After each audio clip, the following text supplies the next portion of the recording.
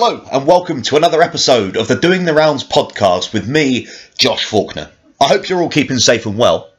What a chat we had last week with superstar Mal Sanders. Thank you to all those that reached out with words of praise. It's very much appreciated. This week, we chat with another great British professional wrestler, none other than Mr. Smooth, Johnny Kidd. I've known Johnny for a good few years now. In fact, last year at the Dover Town Hall, I got to wrestle him for the first time. I've always respected John's talents as a wrestler, but being in there with him was something else. I chat with John about his beginnings, the 24 televised appearances he made on World of Sport, and most recently, the matches he had overseas, bringing the British style to America. Before we get into it, this podcast comes to you every Monday on SoundCloud, Apple Podcasts and Spotify. If you have a second, please rate, review and subscribe. Also, tell a friend. Let them know what we're doing over here. I'd love for the stories of my guests to go far and wide. If you want to get in touch, you can find me on the social media. On Facebook, it's Josh Faulkner Comedy. On the Twitter, it's @JoshTFaulkner. And Instagram, @TheJoshFaulkner. So, without further ado, sit back and enjoy as Johnny Kidd does the rounds with Josh Faulkner. John, how are you? I'm fine, Josh. Good afternoon. Thank you very much for your time this afternoon, John. I do appreciate it. No problems at all. How I tend to start these, John, is what's your first memory of wrestling? Many, many years ago now, I was probably like a lot of people. I used to watch it on television and I used to think to myself, I wonder how I could get involved with that. Because I was a punter, mid-70s, I suppose. I go to my local venues around here. What were your local venues? Well, I passed my driving test in 1974, so I was able to get about. But previous to that, I did go to London a couple of times to see shows by train, and I used to stay at my auntie's. I was born in Balham in London. Yes. And my auntie lived there. And occasionally I'd go down to Brent Town Hall on a Monday night. And I go by train and I used to go back to Balham, stay there and go back home the next day, obviously taking a couple of days off work. So it wasn't too bad in those days. I couldn't do it later on, obviously. And the same with the Royal Albert Hall when I used to go and see shows there. I think one of my first television tournaments that I saw was at Brent Town Hall in Wembley. I always remember it because it was a Monday night 5-match programme. And one of the guys on there was Mel Stewart. And Mel Stewart that was probably his first television appearance, actually. And I remember talking to him about it before or after then, when I met him. And he remembered it. He remembered his opponent, etc. Anyway, I thought then after being a punter, living in Luton, visiting halls like Dunstable, Welwyn Garden City, Hemel Hempstead, Aylesbury at the time occasionally, they were good halls. Dunstable for me was the main hall because it was a regular programme that Dale Martin used to put on there, and I used to attend that quite a lot. And I thought to myself after that, I wonder how easy it would be to do this, because I quite liked it and followed it on the television on the Saturday afternoon at 4:00. But it wasn't easy, Josh, in them days. So I wrote away for a list of amateur wrestling clubs in the area. Yes. We got a list back of 20 so clubs, and the nearest one was about 7 or 8 miles from here in a place called Ampthill in Bedfordshire. For those listening, John, I know you've been based in Luton in Bedfordshire for the last little while now. Have you always been living in Luton? Well, like I said to you, I was born in Balham in London. And when my parents moved up here, obviously I was an early age, I came with them, didn't I? So I've always lived in Luton. Always here, as I say, but I was born in Balham in southwest London. And believe it or not, 2 other World of Sport wrestlers were both born in the same hospital that I was in Weir Road. And that was Mal Superstar Sanders and an upcoming guest, Lee Bronson. They were both, that's our claim to fame. If anyone ever does these quizzes, the 3 of us were born in Weir Road Hospital in Balham, which is no longer there, but all 3 of us are there. Lee Bronson actually still lives in Balham. I've never met Lee. He's a name that it's a name that gets thrown around. I've seen his work on YouTube, and travelling with Steve Gray and Mal Sanders over the years, they often bring up stories of Lee, but I've never met him. Well, Lee lived in Balham. He still does. And my grandmother lived next door to him. She used to live at number 28. He lived at number 30. I won't mention the road, but that's where they lived. And my grandmother and my mother actually often saw Lee, a very young boy, in the garden on a bed mattress, I suppose, at the time, being thrown around by his father. And his father was none other than Norman the Butcher, who was a famous wrestler from years and years ago. Wow. And Norman obviously brought Lee into the game like that. And Lee lived there, and I say he still does. And he was a very good wrestler, Lee. You know, I knew him. Well, actually, I didn't know him because when I was just about coming into the game, he was just about, going out. So I didn't see him that often. But I've had contact with him since, and we often speak when we meet. But getting back to me, I wrote away for this list of clubs, and it came back that I went over to amateur, and there was an amateur wrestling coach there, and I thought to myself, well, this is it, but it was completely different to what I thought. I thought being an amateur wrestler was like you see on television, that stuff, but you're just an amateur. Not realising that amateur wrestling and professional wrestling are two different things. Yes. As I say, you would never, you'd never sort of confuse an amateur wrestler with a pro wrestler, and when you'd never ask an amateur wrestling what he thought of the pro wrestlers at the time, because they didn't want to know that. Their sport was completely different, as you know. Absolutely. So I was lucky there. I started out there, and I started there in 1974 before I managed to get the first pro bout, which was in 1978. Going to watch the shows as a punter, John, you mentioned Dunstable, and what was the hall that you would go and watch the shows? Was it the Leisure Centre, or was it the theatre, or...? No, none of those. The famous hall there at the time, or back in the day, was called the Queensway Hall. It's no longer there. The building is now an Asda supermarket. But they used to have wrestling there a lot. They televised many shows from there, and I saw 2, at least, television shows recorded at the Queensway Hall, Dunstable. But as I say, it came down a few years ago now. I actually did wrestle there myself for Dale Martins, and probably for All-Star and Brian Dixon when he went in a couple of times. Yes. But it's long gone there now. So you mentioned one of the names that you remember seeing at the Brent Town Hall was Mel Stewart. Are there any other names that you remember going to see that you were a fan of when you were a punter? Well, I can't really tell you I think my first actual show that I saw was actually in Luton. Believe it or not, it was a Saturday night, and it was at Luton Town Football Club. Can't tell you the year, but I guess it was round about 72, 73. Right. And all I remember, they built the ring into the stand. It was a funny setup. And I remember going there on Saturday. Luton Town had actually played at home that Saturday afternoon. So they obviously cleared the game after the game. The ring must have gone in there. They set it up, and we were sitting in the seats that the football spectators sit in. Yes. And I can't remember the complete bill, but I do know, I'm pretty certain Steve Gray was on there, and I think Robbie Barron was on there, and I definitely know Les Kellett and Adrian Street was the main event. So I do remember seeing that.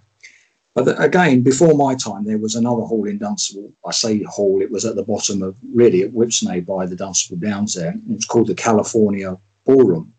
Right. And they used to do a lot of wrestling in there, but that was well before my time. I'm talking then probably late 60s, early 70s, before the Queensway Hall at Dunstable took. But that was my first actual live show that I remember. I say some of these historians that are interested will probably know of that first show that I saw, and I definitely know it was Saturday night in Luton at the football ground.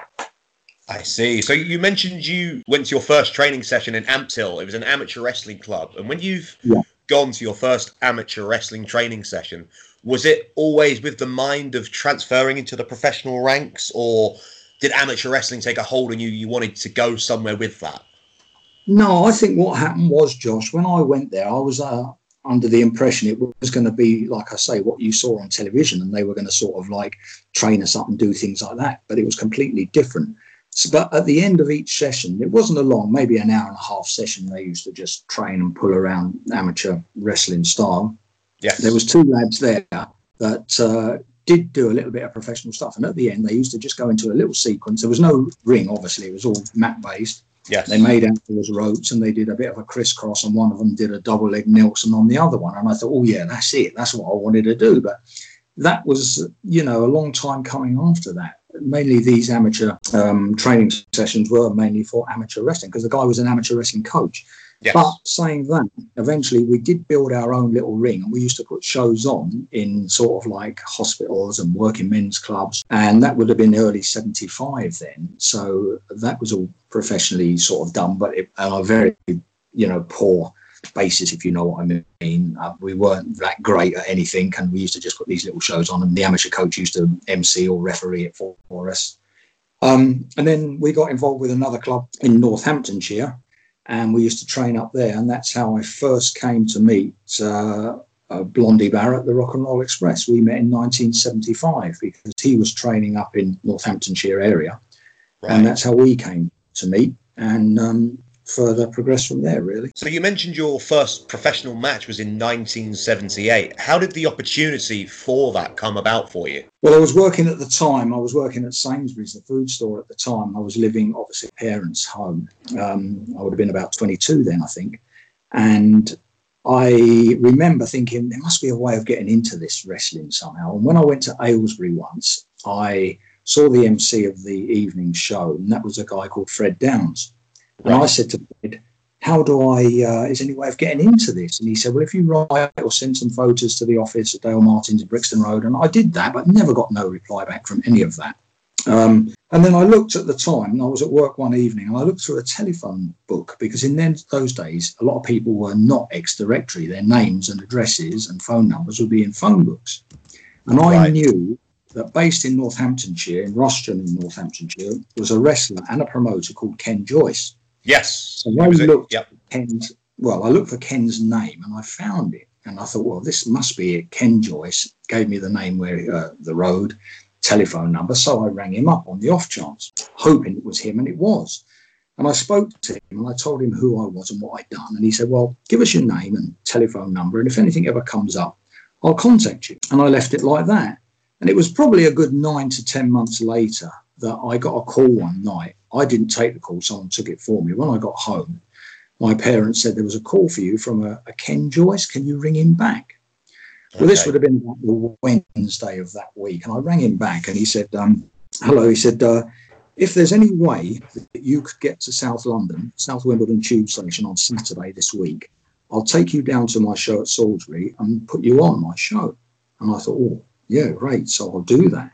So obviously I went down to London. Again, living in Balham, my auntie living in Balham, she took me to South Wimbledon Tube Station. Yes. And Ken turned up, and we went down in his car, and I wrestled at Salisbury that evening, which was the 21st of October, 1978. And then he brought me back after that, dropped me at South Wimbledon. My auntie picked me up. I stayed the night and went home the next day. I remember coming out of the hall that night with Ken Joyce and walking back to the car. And Ken said to me, just to let you know, he said, Max Crabtree, who has given you a couple of jobs next month. Now, at the time, Max Crabtree had just about taken over the southern part of Joint Promotions. He was running the northern part of Joint, but not the southern. I believe Mike Marino was running that, but I never did a job when Mike was in charge, if you know what I mean. So Max had taken over. And Ken, being a promoter, used to get a big sheet, and on this sheet would tell him all the wrestlers' names, where they were working, who they were working, what dates, etc. Yes. So he had a master copy because he was a promoter, and he had to pick a men he wanted after Joint Promotions picked who they wanted for the month. So Ken said, he's given you a couple of dates here. One of them looks like it's at Hanley, and one at Digbeth, which both are in the Midlands. Obviously, Hanley's Stoke-on-Trent. Yes. And Digbeth was Birmingham. And one was going to be on I believe, something like the 11th of November, the following month. And it was. I got these two jobs. I went up there. So I did my first job it would have been Best Writing Promotions, who were part of Joint Promotions at the time. I was on with a guy called Black Jack Mulligan. And was he the same Black Jack Mulligan that would go on to work in America? No, completely different. This Black Jack Mulligan was a Newcastle-based guy. Whether he still lived in Newcastle, I don't know. But Black Jack, I wrestled him that night. And then on the Thursday, the following week, I wrestled at Digbeth, which is Birmingham.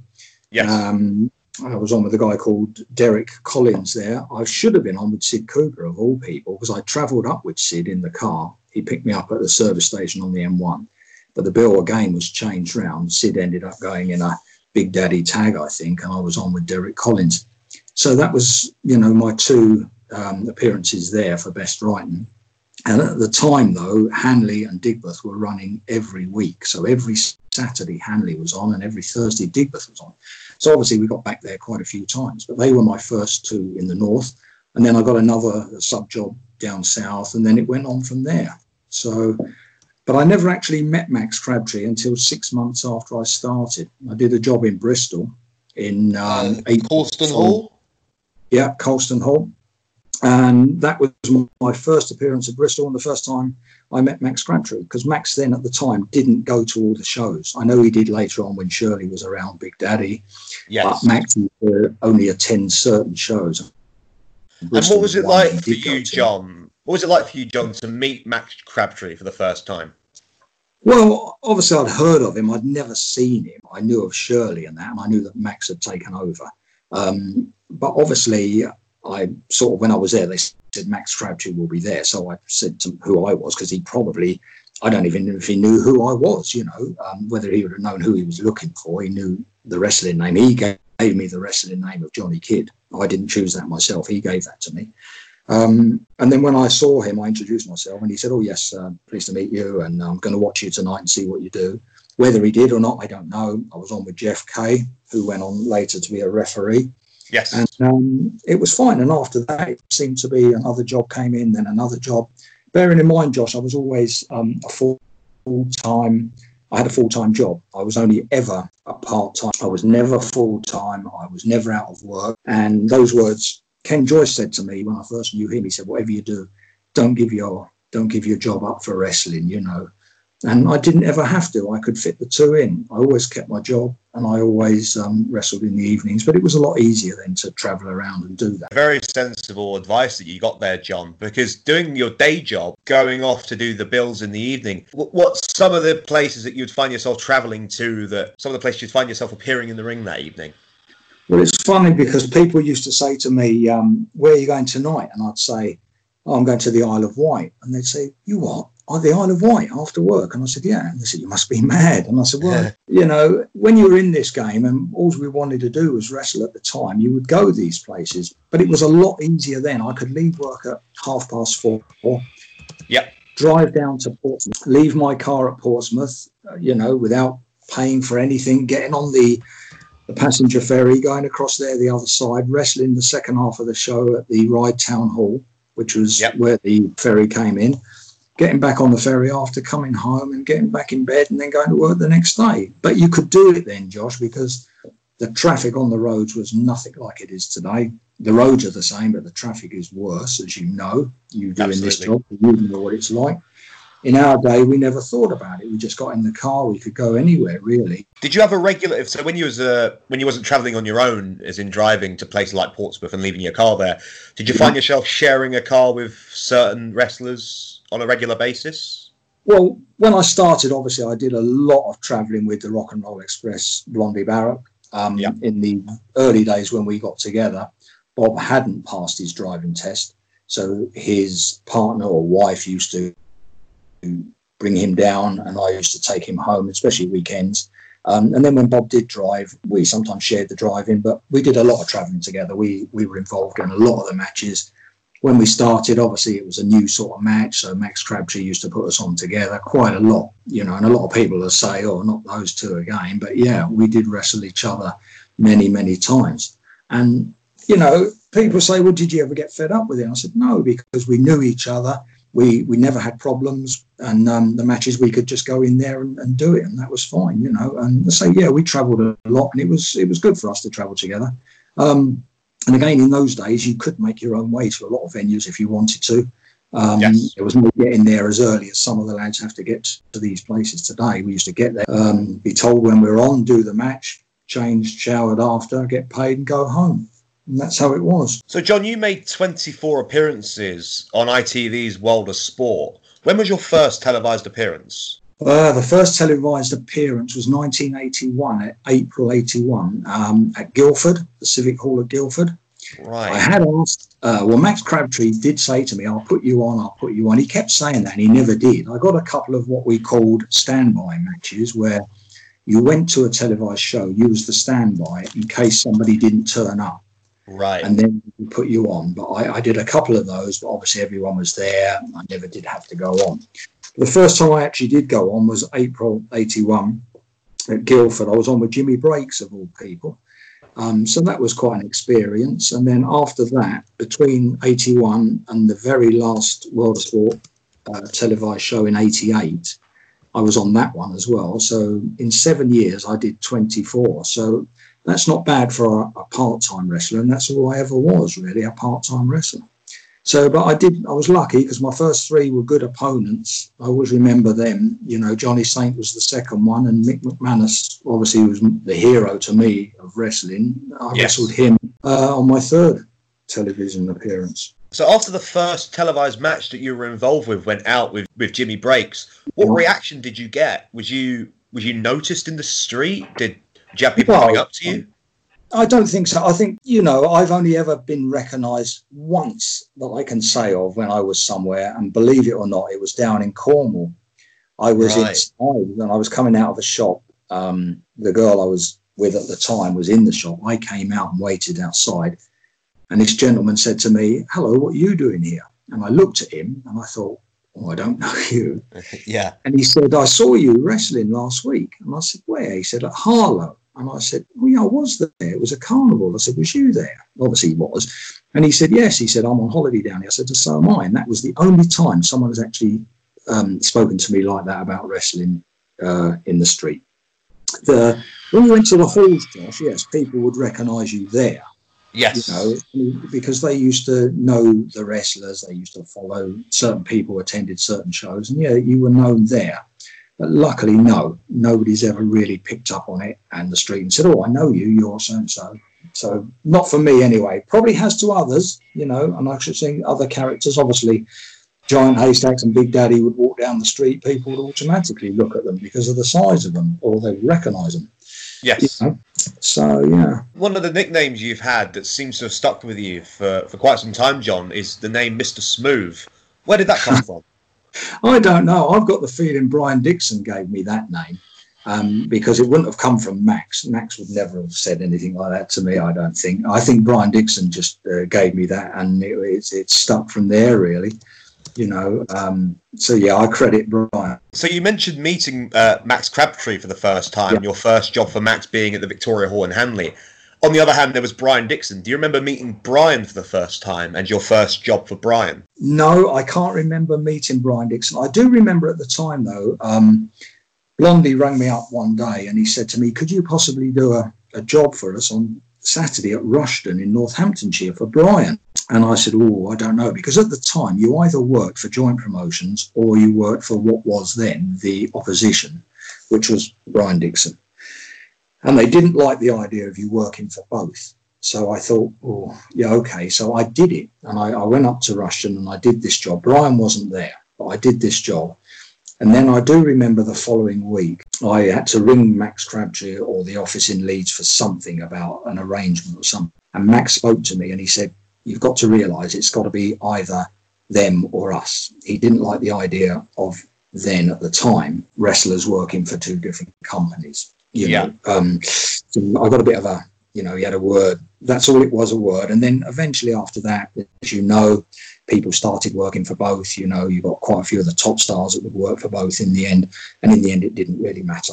But I always remember that. But no, I think one of my first big jobs for Brian Dixon, when I said I would do some for him, he put me on at Croydon, and I was on in a championship match with, again, Jimmy Breaks. So that's one I remember, but I can't honestly say that I remember meeting Brian Dixon or when I met him for the first time, no. Right. So you've touched on a few of the names you'd find yourself working with, John. Yeah. Out of them all, and this might be a difficult one for you to answer, who did you most enjoy working with? Yeah, you're right. Very difficult there because I did enjoy working with a few. Obviously, Blondie, I worked with so many times, so there was never a problem there if I knew we were on together. Sometimes we knew we were on together, sometimes we didn't, you know. But yeah, with Bob, there was never a problem there. I like the matches I had with Johnny Saint, obviously, because wrestling John was always something that was enjoyable because of what he did. And he was a master at that game, you know, for that technical style that I did enjoy as well. Steve Gray, another one, he's in that style. Sid Cooper, Mel Sanders, they were all good for me. Jimmy Breaks, yeah, a lot of them, a lot of those sort of weights. And we used to keep to our own sort of weight at that time. My biggest regret really was probably wrestling. There was 3 guys I would have liked to have wrestled, and I never got the chance. One of them was Terry Rudge. Yes. Terry being a heavyweight, I mean, Terry was very, very well respected in wrestling, and he could do this job. And I never got the chance to wrestle Terry. Another one would have been the original Steve Logan, the Iron Man from Brixton. Again, really nice guy. I met him a couple of times before he finished the game and moved away. I never got a chance to wrestle Steve, but everyone that speaks well of Steve, I would like to have done that. And obviously going up another weight, Mike Marino, but there would never have been a chance to wrestle Mike with him being a mid-heavyweight and me at the time only being like a middleweight or a lightweight, as they called us, you know. But I did do some tag matches with Marino, and I did like Mike. And as I say, it's he was someone it would have been great to have gone on with. But in those days, they tend to keep the mid-heavies and the heavies to themselves, you know, and pair them up rather than putting someone like him on with me. No, that's understandable. So you touched on working with Johnny Saint and saying your styles are very similar. The style that you do, John, you're renowned for being one of the very best technical wrestlers in the world. How did that style come to you? Was it something you were actively pursuing, or did it find you naturally? No, I wouldn't say I was one of the best in the world. I mean, I enjoy doing that style because there's so many good guys that can do that style. And Sainty to me, or Johnny Saint, Stevie Gray as well. I mean, they knew how to control matches, especially Steve. Steve would like feel a crowd out, and he could sort of say to you, you know, he could move you around. Johnny Saint would move you around as well. And we always got the best, you know, always got the best out of them when I used to wrestle them, and they didn't. And I enjoyed those matches. I think with Ken bringing me into wrestling, I wrestled Ken a lot as well, obviously, in the early days. Ken had a set style, and it was enjoyable to wrestle Ken. And usually they were just a wrestling match. So we would find ourselves on a card maybe as the wrestling match, where the other matches would be like hero and villain, you know, or a tag match or something like that. So it was just my style, I think. I just started like that, and that's how it was. So I always carried on with that way. And, yeah, that's how it was, Josh. Oh, absolutely.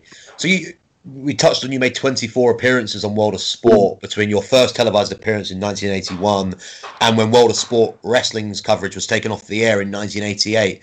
When British wrestling stopped being televised, where did your career go in the years that followed that? Well, obviously, it came off in 88, but I still carried on for a little bit longer after that. I mean, the matches, the shows were still going on without the television. Yes. Unfortunate, but that's how it was. I did a lot of these matches with Big Daddy, as you know. He always had a partner, a smaller partner with him. I didn't start with him, obviously. I mean, he had his regular men in the north, in the Midlands when I first started. Jackie Turpin was the regular partner.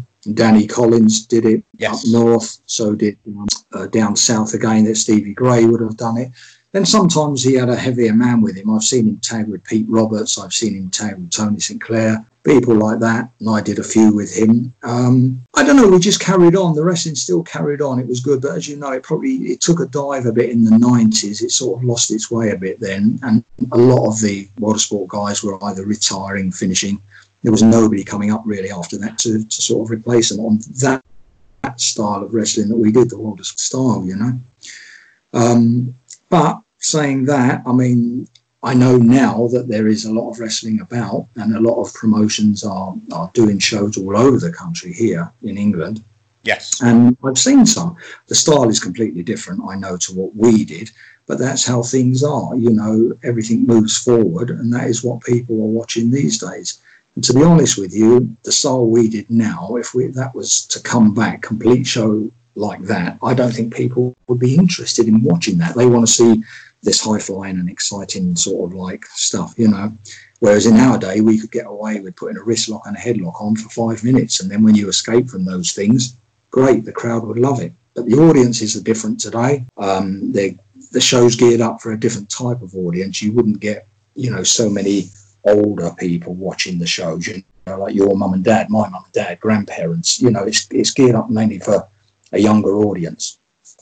It's funny you mentioned the audience, John, because moving more forward towards today, you've appeared for the promoters that target their shows at the internet audience. How do you feel doing those type of shows as opposed to wrestling in front of more the family audience? How do you feel your style fits there?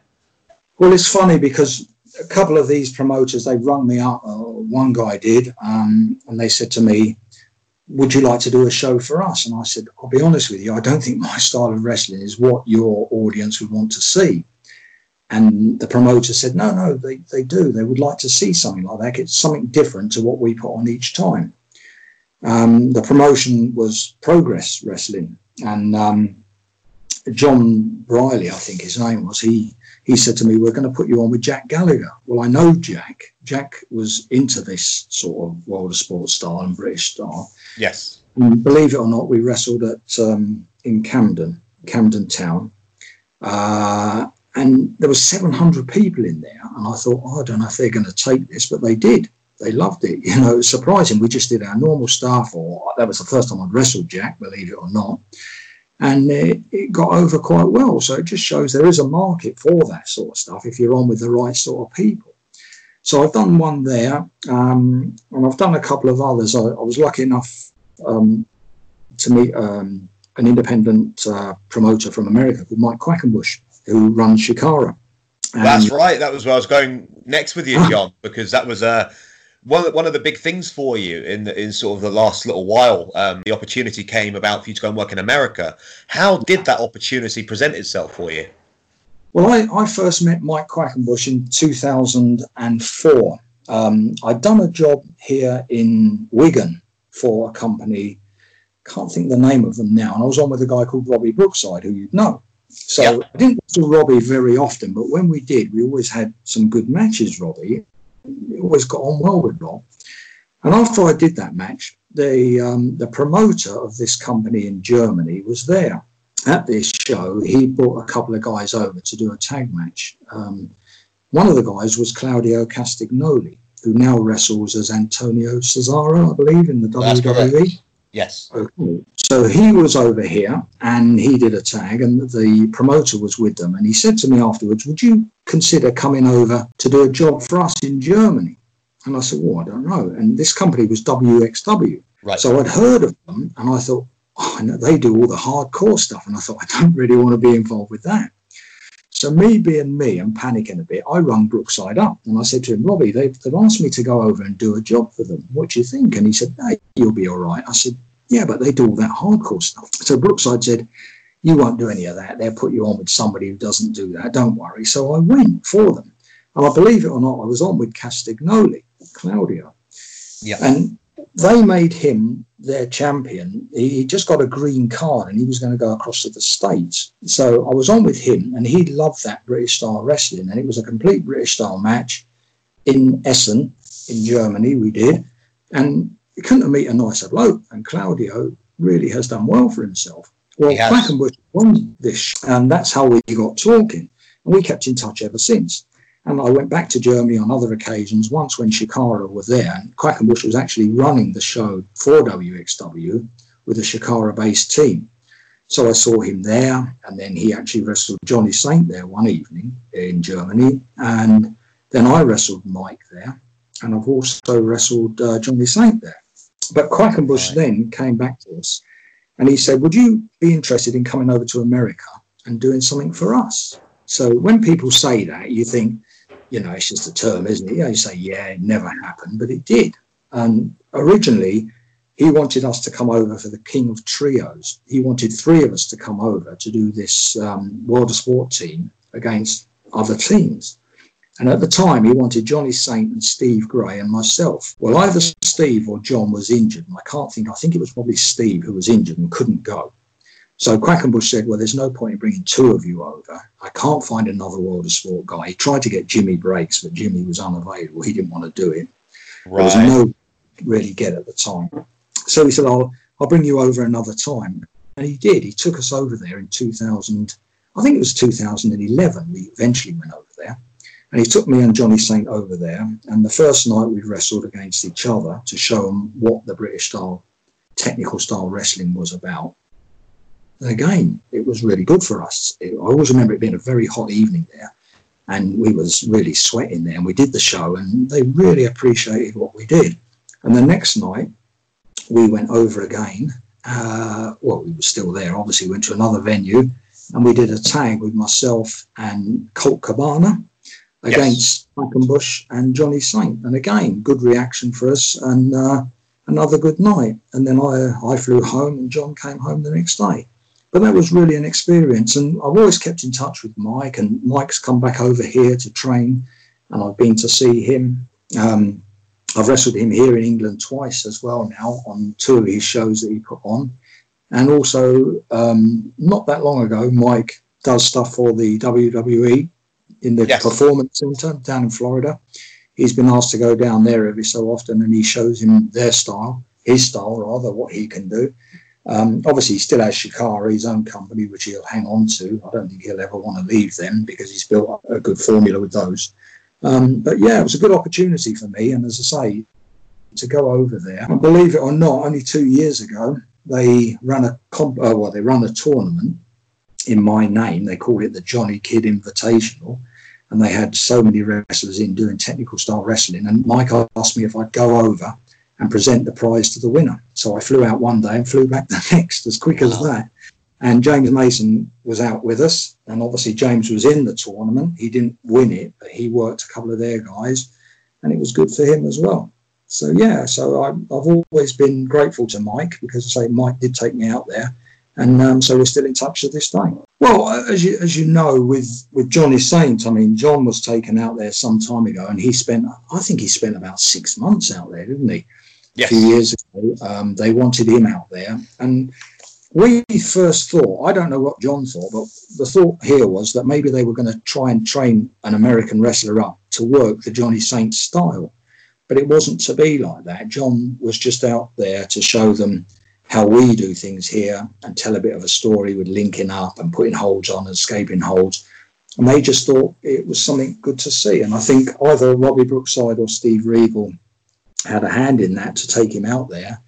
And John has been invited back a couple of times. I don't know if he'll go back and stay as long because obviously I think he enjoyed his time there, but I don't know whether he would go for that amount of time again.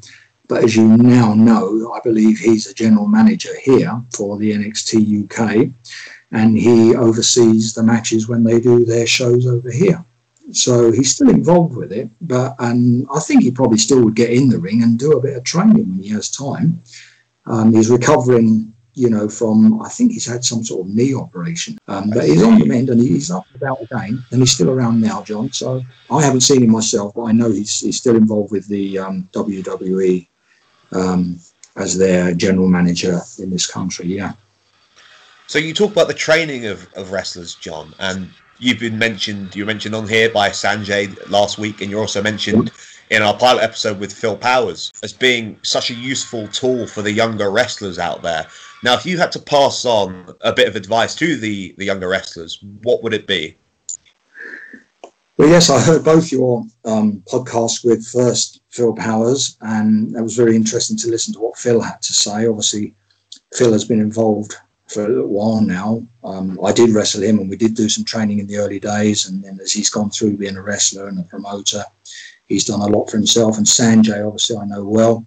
Sanjay asked me to do his first, one of his first jobs a few years ago now, and I still help Sanjay out from time to time when he's needing a worker if he's short. Yes. Again, I don't know. I think most guys know what they want to do in this, or a lot of them want to progress in this, but sometimes it's not always that easy to get forward and get more and more work because there's so many wrestlers about these days and so many promotions about. I think when you talk to a lot of the guys today, a lot of them, their ambition is to be a WWE wrestler and do that. But it's not easy just to do that because I spoke with Regal not long ago, and he said they get so many applications for wrestlers that want to come over and get tryouts and things like that, and it's very difficult at the moment because they're looking at other countries, bringing other countries' wrestlers in, wrestlers from Russia and Japan and China, not always from the UK and the USA. They say that they're flooded with these guys at the moment. But anyone who gets a tryout and does well in it, then it's a case of it's a waiting game, really. I don't think they give you a yes or no straight away. Well, no, I mean, I've known one guy that did get the try, and they were quite impressed with him. And he did a show over here in England, but I don't know if any more has come from that. I won't mention the guy's name because there might be something in the pipeline. I don't know. Yeah. But it's very difficult. I mean, in our day, people used to say, well, how did you train and things like that? But we didn't. There was no training schools. There was none of this. We used to go to the shows, myself and Blondie. We'd get to a hall. They'd say, you're on second. We get in the dressing room. We get changed. We get ready to go on. We do the show. We couldn't get in the ring. You'd never get in a wrestling ring in this country before the show started. The ring was put up. Obviously, the punters weren't in, but the lads never even dreamed of going in the ring because we learnt as we went along, I think. That was the difference. We used to pick things up as we went along. We didn't really think, well, shall we go in there and try this, try that? I think that's how it differs. The lads these days work a lot harder, obviously. They have to. They seem to have to do a lot to impress the people that, come to see the game. But as I say, my advice would be, if you think you're going to make it in this and you want to make it in this, is just keep doing what you do. Keep practicing. You've got facilities now out there to train at these schools and to get in the ring and practice these things. I know quite a few promotions have wrestling schools and the lads go there. So that's my main thing to say, really, is just keep practicing and see what comes of it. We'll wind this down with you now, John. Thank you very much once again for taking the time out to come and speak with me. I really appreciate it. I'm sure those listening are going to be absolutely taken back by not just the advice, but the stories of what you've done over the years. But talking about the future, John, what does the future hold for Johnny Kidd? Well, as I say, I had a full-time job. I worked for Vauxhall Motors all my life. Well, not all my life, Josh. I only had 4 jobs, but I spent 40 years with them. And I retired from the company 3 years ago, September 2017. Right. I still like to get involved with the wrestling. Obviously, as you get older, you do feel it. And I mean, people, I could get in there now. I could get in with you, Josh, and we'd do something, but I might ache like anything the next day. But I'm still grateful to people like Sanjay. I mean, Sanjay does ask me. I don't do everything for them because it's not possible, But if Sanjay asked me and said, can you do? And I think I can, and there's other promoters out there that have asked me to do things. If it's possible and I can still do it, I will. But, I don't know. I just like to look at the shows and like to think that the British wrestling scene is doing well here at the moment. As I say, bearing in mind, we don't have any real national television where in the day, back in my day as well, everyone knew the wrestlers because that was the shop window. The wrestlers were on television, so people knew them. Unfortunately, today, I've always thought that names on a bill don't really mean anything because nobody knows. People know of you, but you're not as well known as looking at a card from the 70s and the program and thinking 4 matches on there, 8 wrestlers, I know every one of them. And they were all names in those days. And unfortunately, without the television now, it doesn't make, wrestlers out of those names, I'd just like to think that it's still healthy over here, as I say, and I still think it's going to do well over here. But nobody really builds up one guy anymore, do they? Because there's so many promotions, no one guy is well known through every promotion, unfortunately. But there are so many good wrestlers out there. I could name you a couple if you wanted me to. But, I still see guys around who think, yeah, really good. Absolutely. So, yeah. Well, John, thank you once again for taking the time to come and discuss the interesting career that you've had. I very much appreciate it. No problem, Josh. It's been a pleasure to speak to you. What a chat. I hope you all enjoyed hearing the stories from Johnny Kidd's great career in the world of professional wrestling. Thank you to Johnny Kidd once again. Next week, we'll be joined by another John from the world of British professional wrestling. However, it's exclusive. The very first podcast interview from Premier Promotions matchmaker and promoter John Fremantle. That's going to be one not to be missed. So we'll see you this time next week for Doing the Rounds with Josh Faulkner.